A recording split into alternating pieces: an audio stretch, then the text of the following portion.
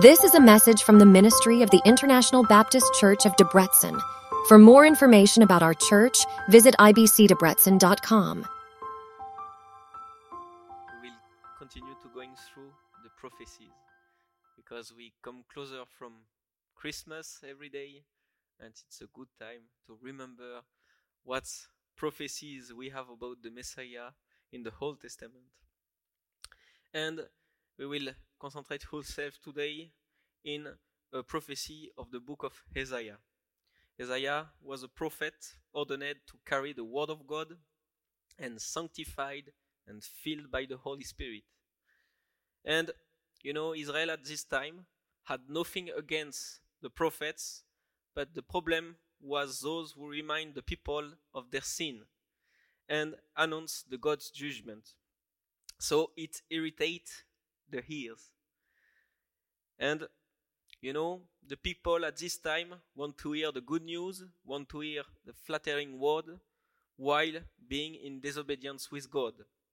So as you know, it came to a really bad end for Isaiah. We learn that in the Jewish tradition that tell us Isaiah was murdered under the reign of Manasseh. He was sawn in two parts. But before he died, he just dropped a prophetic bomb through Isaiah, which still irritates some ears today, 2,700 years later. So we will study that today. The prophecy starts in Isaiah 52, verse 13 to 14, and go through Isaiah 33. So we will read that now. If you want to open your Bible and follow with me. So Isaiah 52, 13 to 14. Behold, my servant shall deal prudently. He shall be exalted and extolled, and be very high. Just as many were astonished at you, so his visage was marred more than any man, and his form more than the sons of men. Isaiah 33. Who has believed our report, and to whom has the arm of the Lord been revealed? For he shall grow up before him as a tender plant, and as a root of a dry ground. He has no form or comeliness, and when we see him, there is no beauty that we should desire him. He is despised and rejected by men, a man of sorrow, and acquainted with grief. And we hide, as it were, our face from him. He was despised, and we did not esteem him. Surely he was borne our grief, and carried our sorrow. Yet we esteemed him stricken, smitten by God, and afflicted. But he was wounded for our transgression. He was bruised for our iniquities. The châtiment for our peace was upon him. And by his stripe we are healed.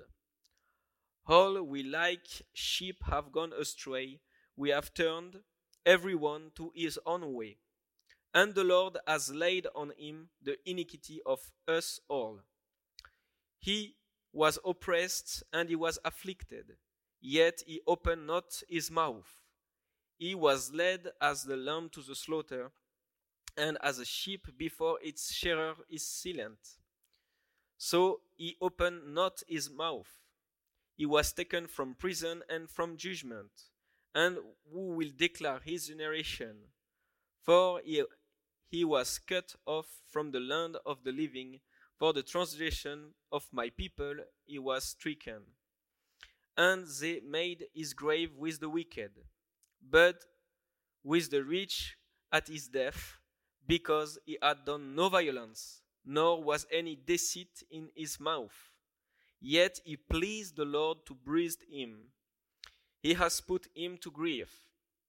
When you make his soul an offering sin, he shall see his seed, he shall prolong his day, and the pleasure of the Lord shall prosper in his hand. He shall see the labor of his soul, and be satisfied by his knowledge, My righteous servant shall justify many, for he shall bear their iniquities. Therefore I will divide him a portion with the great, and he shall divide the spoil with the strong, because he poured out his soul into death, and he was numbered with the transgressor. And he bore the sin of many and made intercession for the transgressor. So this was written 700 years before it was fulfilled. And this chapter speaks about the Messiah who had to come to take away the sin of the world. And as a believer, we know just one person who fits perfectly in this description. And we will see today how it's accurate and in this passage. So we will go through the prophecy and see 6 fulfilled prophecies. We will start with what we read in the verse 2. The verse 2 said, "For he shall grow up before him as a tender plant and as a root of dry ground. He has no form or comeliness, and when we see him, there is no beauty that we should desire him." So when Jesus came in the earth, he came 100% human. He is 100% God, but he is 100% human. He don't have like a big strength like Samson. He didn't have like a distinctive physical sign or I don't know, wings like the angel, maybe, I don't know. But Jesus was really like us. And also he didn't came from a powerful family.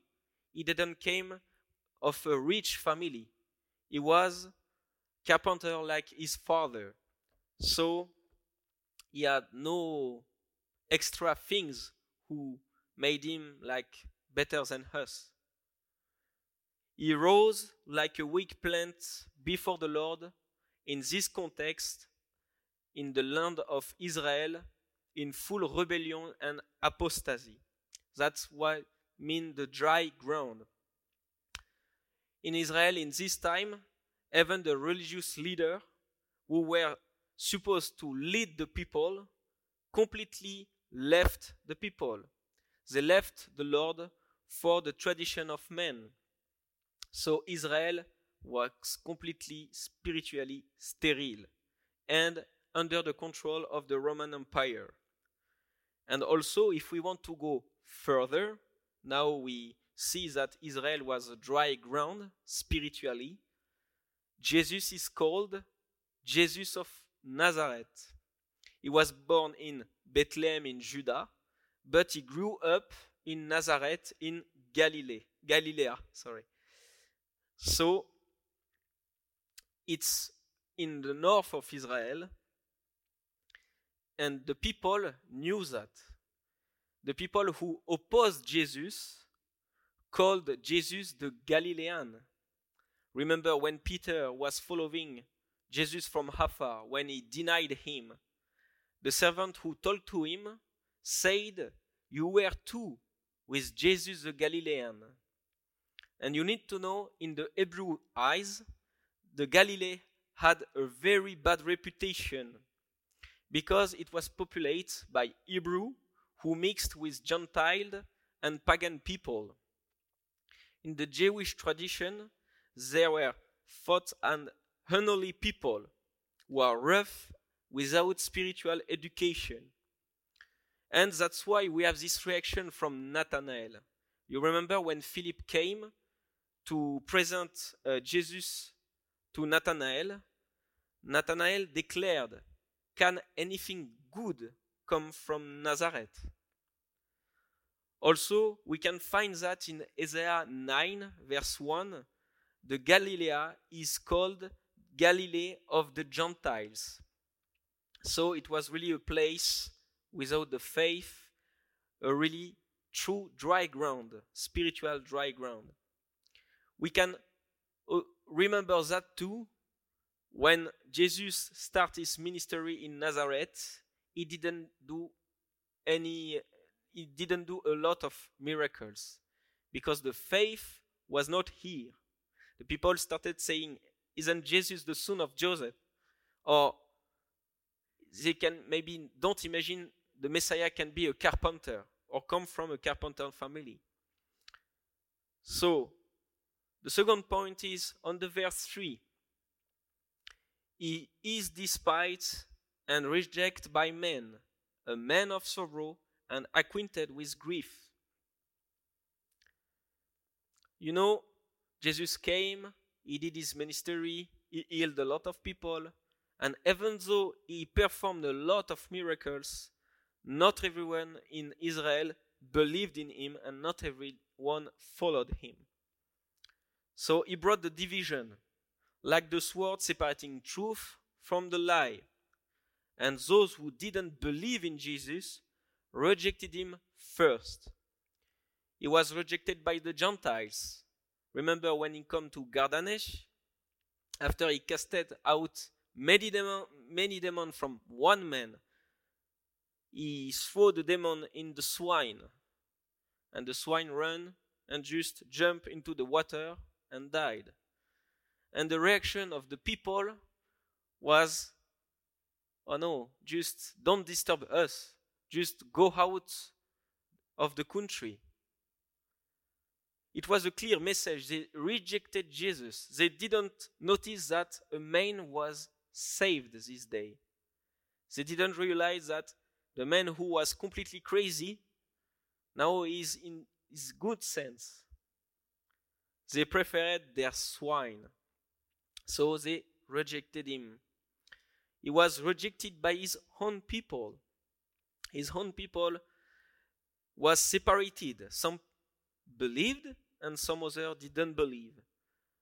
We can think about the Pharisees and the Sadducees.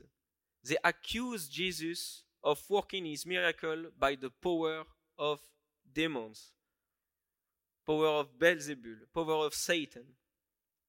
And also, some disciples followed him just for food and miracles. They saw that Jesus performed a lot of miracles and they say, wow, it's amazing.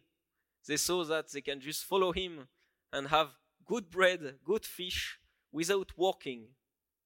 But when the Lord come to them and just bring to them into the point of the discipleship to follow him, they rejected him.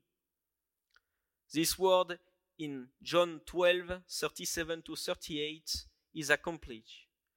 But also, he had done so many signs before them, they did not believe in him, that the word of Isaiah the prophet might be fulfilled, which he spoke, Lord, who has believed our report, and to whom has the arm of the Lord been revealed? So the people started to think, what? I need to eat his flesh? I need to drink his blood? What does it mean? They didn't understand the spiritual idea behind that. With a Jewish background, heard this kind of things, you can be really shocked. So they just left. We need to understand that the unbeliever rejected Jesus, but also every people who believed in Jesus also rejected him. Like, when he started his ministry, he had a lot of opposition from the religious leader, but also some religious leaders started to have the faith. But the Bible said in John 12:42-33, it said, nevertheless, even among the ruler, many believed in him, but because of the Pharisees, they did not confess him, lest they should be put out of the synagogue. For they loved the praise of men more than the praise of God.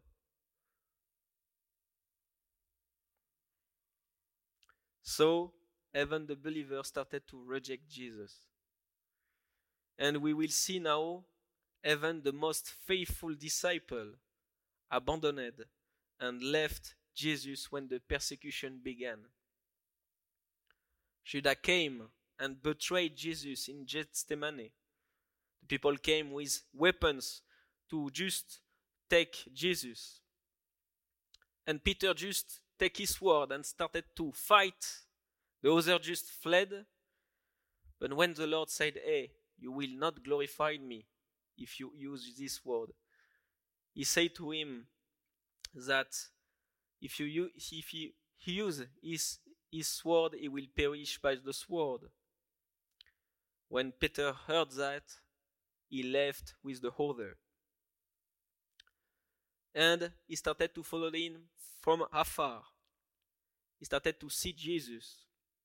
He who said few chapters before, "Whatever the cost of following you, I will follow you to the death." But when all of that came, he denied 3 times Jesus. And the last time he denied him by cursing him. So this prophecy is fulfilled. Everyone at a time abandoned and rejected him.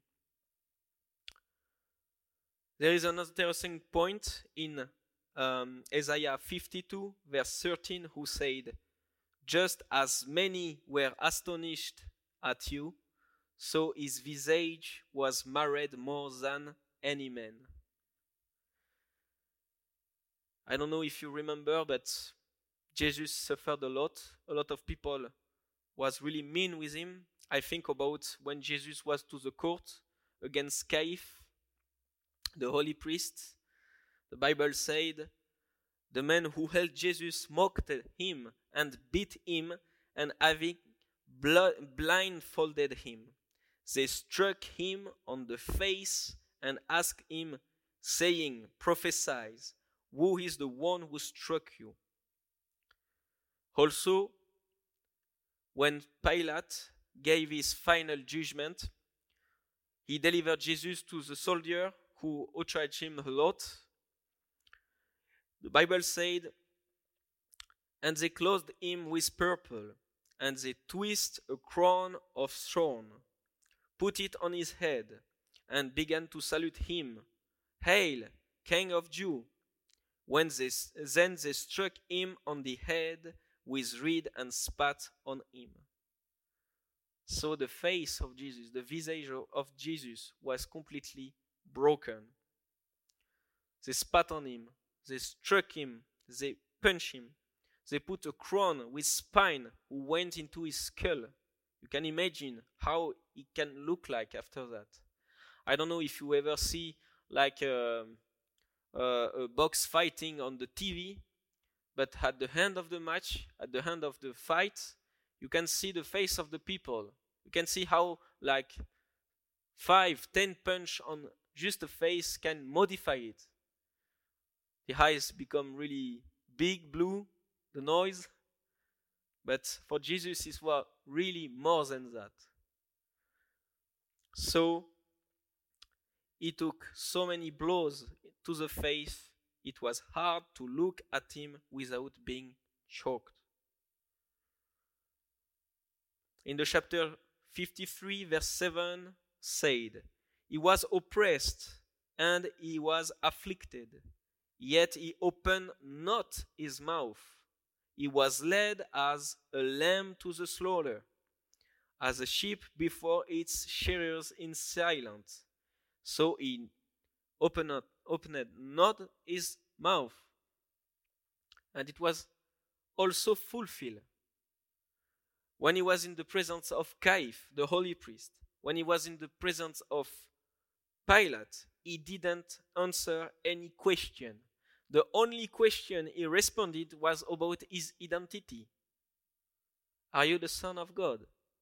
"I am." "Are you the King of the Jews?" He answered only, "I am. Yes, I am."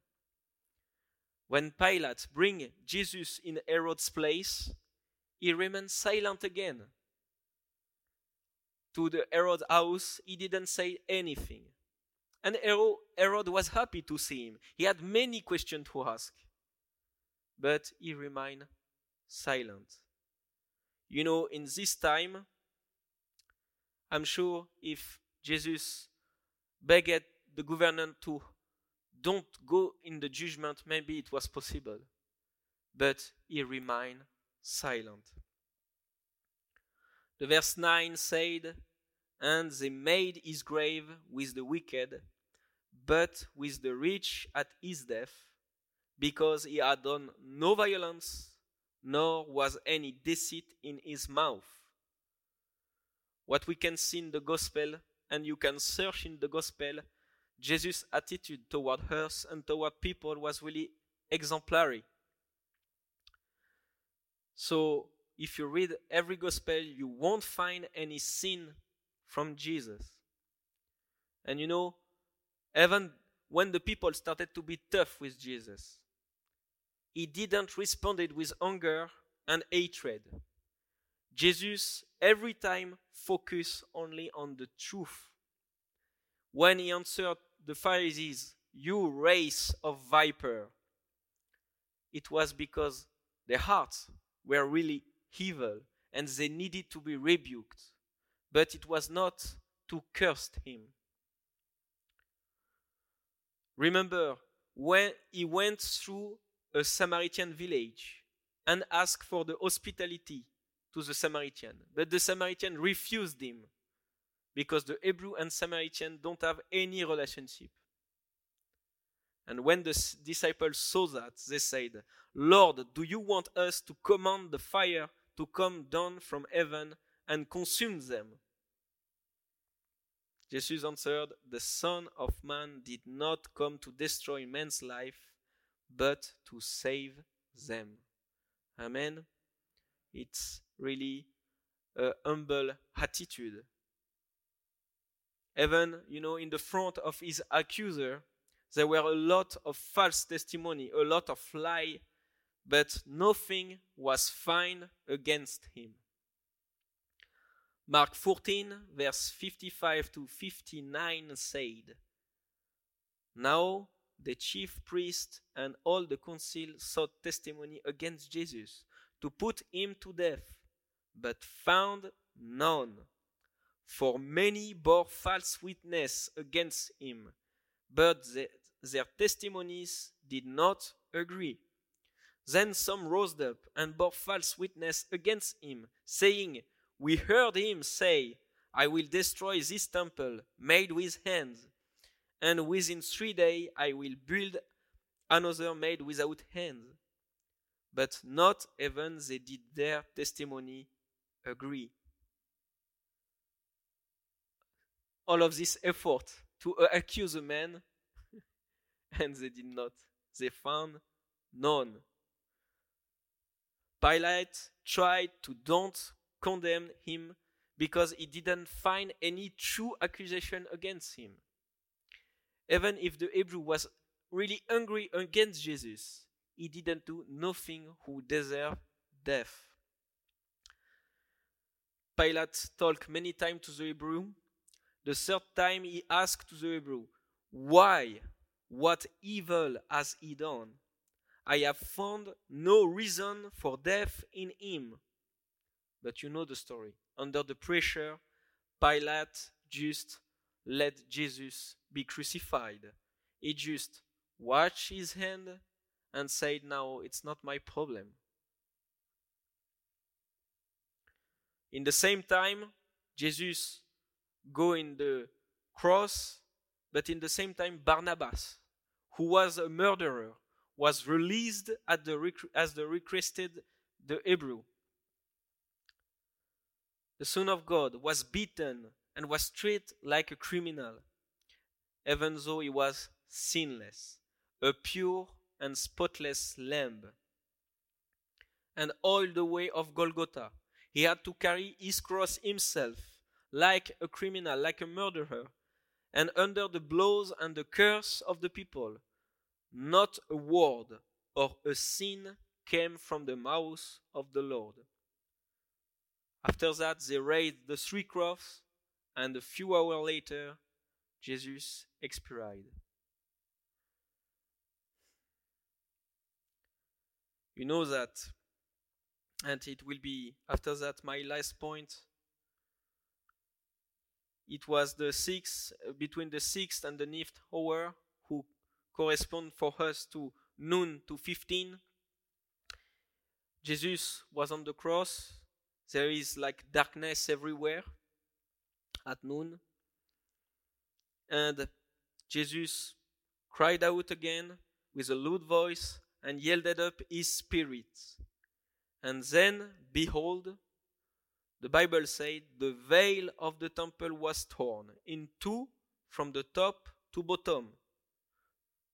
And the earth quaked, and the rock were split, and the grave were opened, and many bodies of the saints who had fallen asleep were raised, and coming out to the grave after his resurrection, they went into the holy city and appeared to many. So when the centurion and those with him who were guarding Jesus saw the earthquake and the things that had happened, they feared greatly, saying, truly, this was the Son of God. This is what happened just after Jesus died on the cross. And I will come now to this last point. Yet it pleased the Lord to breathe him. He has put him to grief when you make his soul an offering for sin.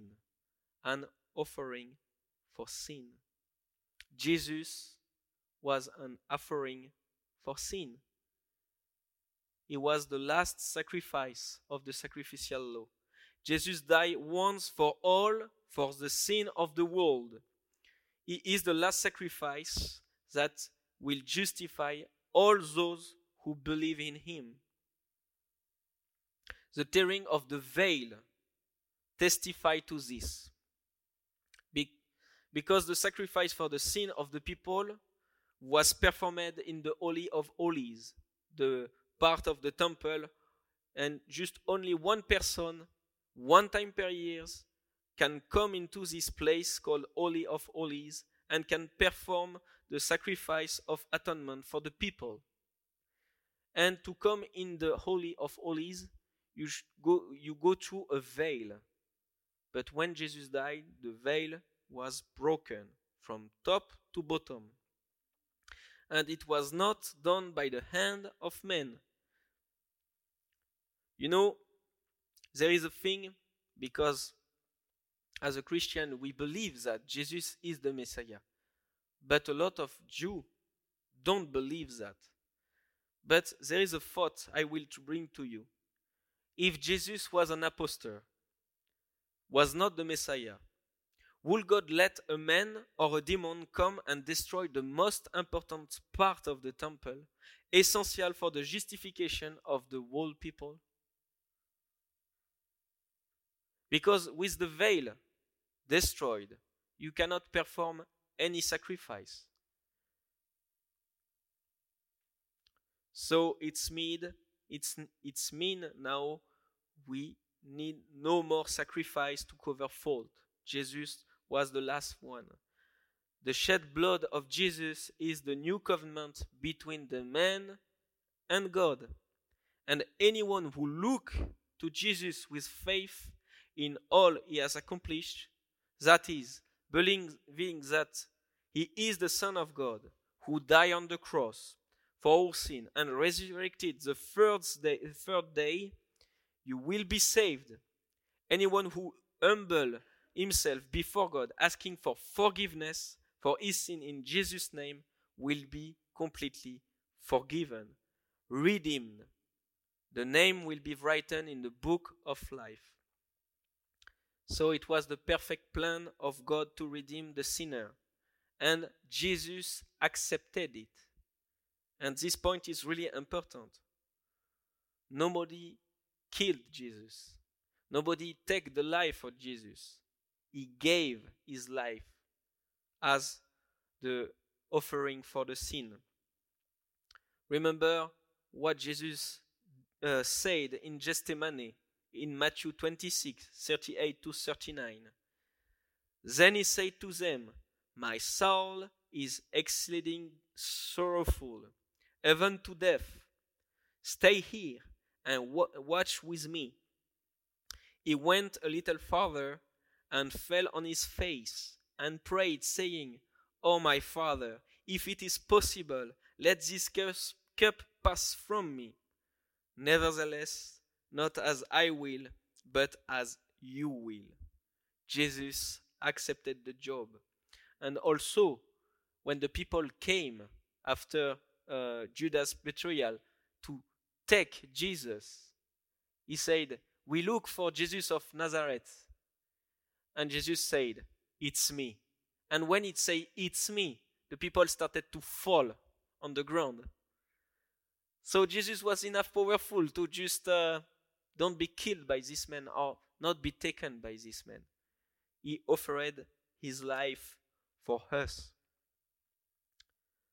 So we don't need anything else than the faith in God through Jesus Christ today to be saved. But your faith needs to be honest. You have to take God as your God. I will take an example. When a man and a woman get married in the front of the altar, they don't promise to do the dishes properly every day.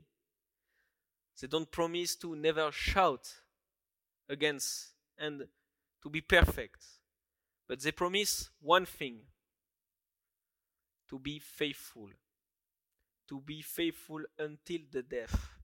In the good time, in the bad time, in the sickness, in the joy. And that's exactly what God asking to you and to me, to us. It's to be faithful in all things. God is God. If He asks you something, you need to be faithful and do it. You need to keep every word of this Bible. It's the word of God. It's the authority on our life. When the Lord said, this thing is bad, you need to correct your way. It's really important. God is God. So, remember everything. He paid the price we had to pay for our sin. We didn't pay anything. We just put our eyes and trust the plan of God. And because of that, you don't have to pay anything. And that is really proof of love from the Lord. So to conclude this message, we didn't cover all of what announced in Isaiah 53, because we can spend 2 hours, maybe 3, to speak about it. But I encourage you to go back to Isaiah 53. I encourage you to read it and to go back to the gospel to see what is fulfilled, because it's really accurate.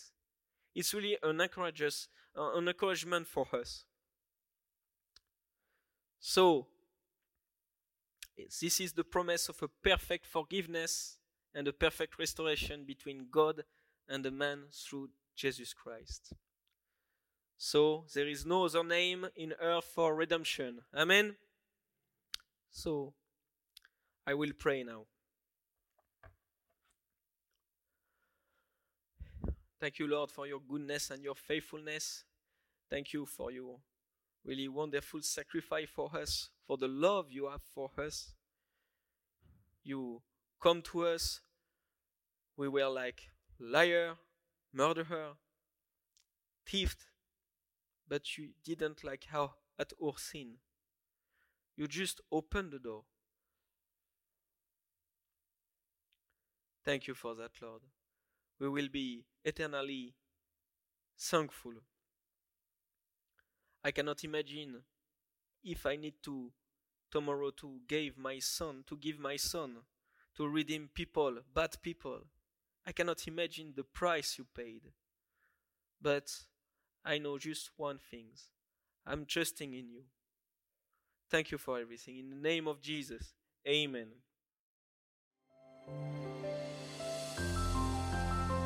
Thank you so much for lending us your ears and your time today. If your curiosity has been piqued and you'd like to learn more about our church and the work we do, please feel free to visit our website at ibcdebrecen.com. Better yet, We warmly invite you to join us in person and experience our community firsthand. We look forward to welcoming you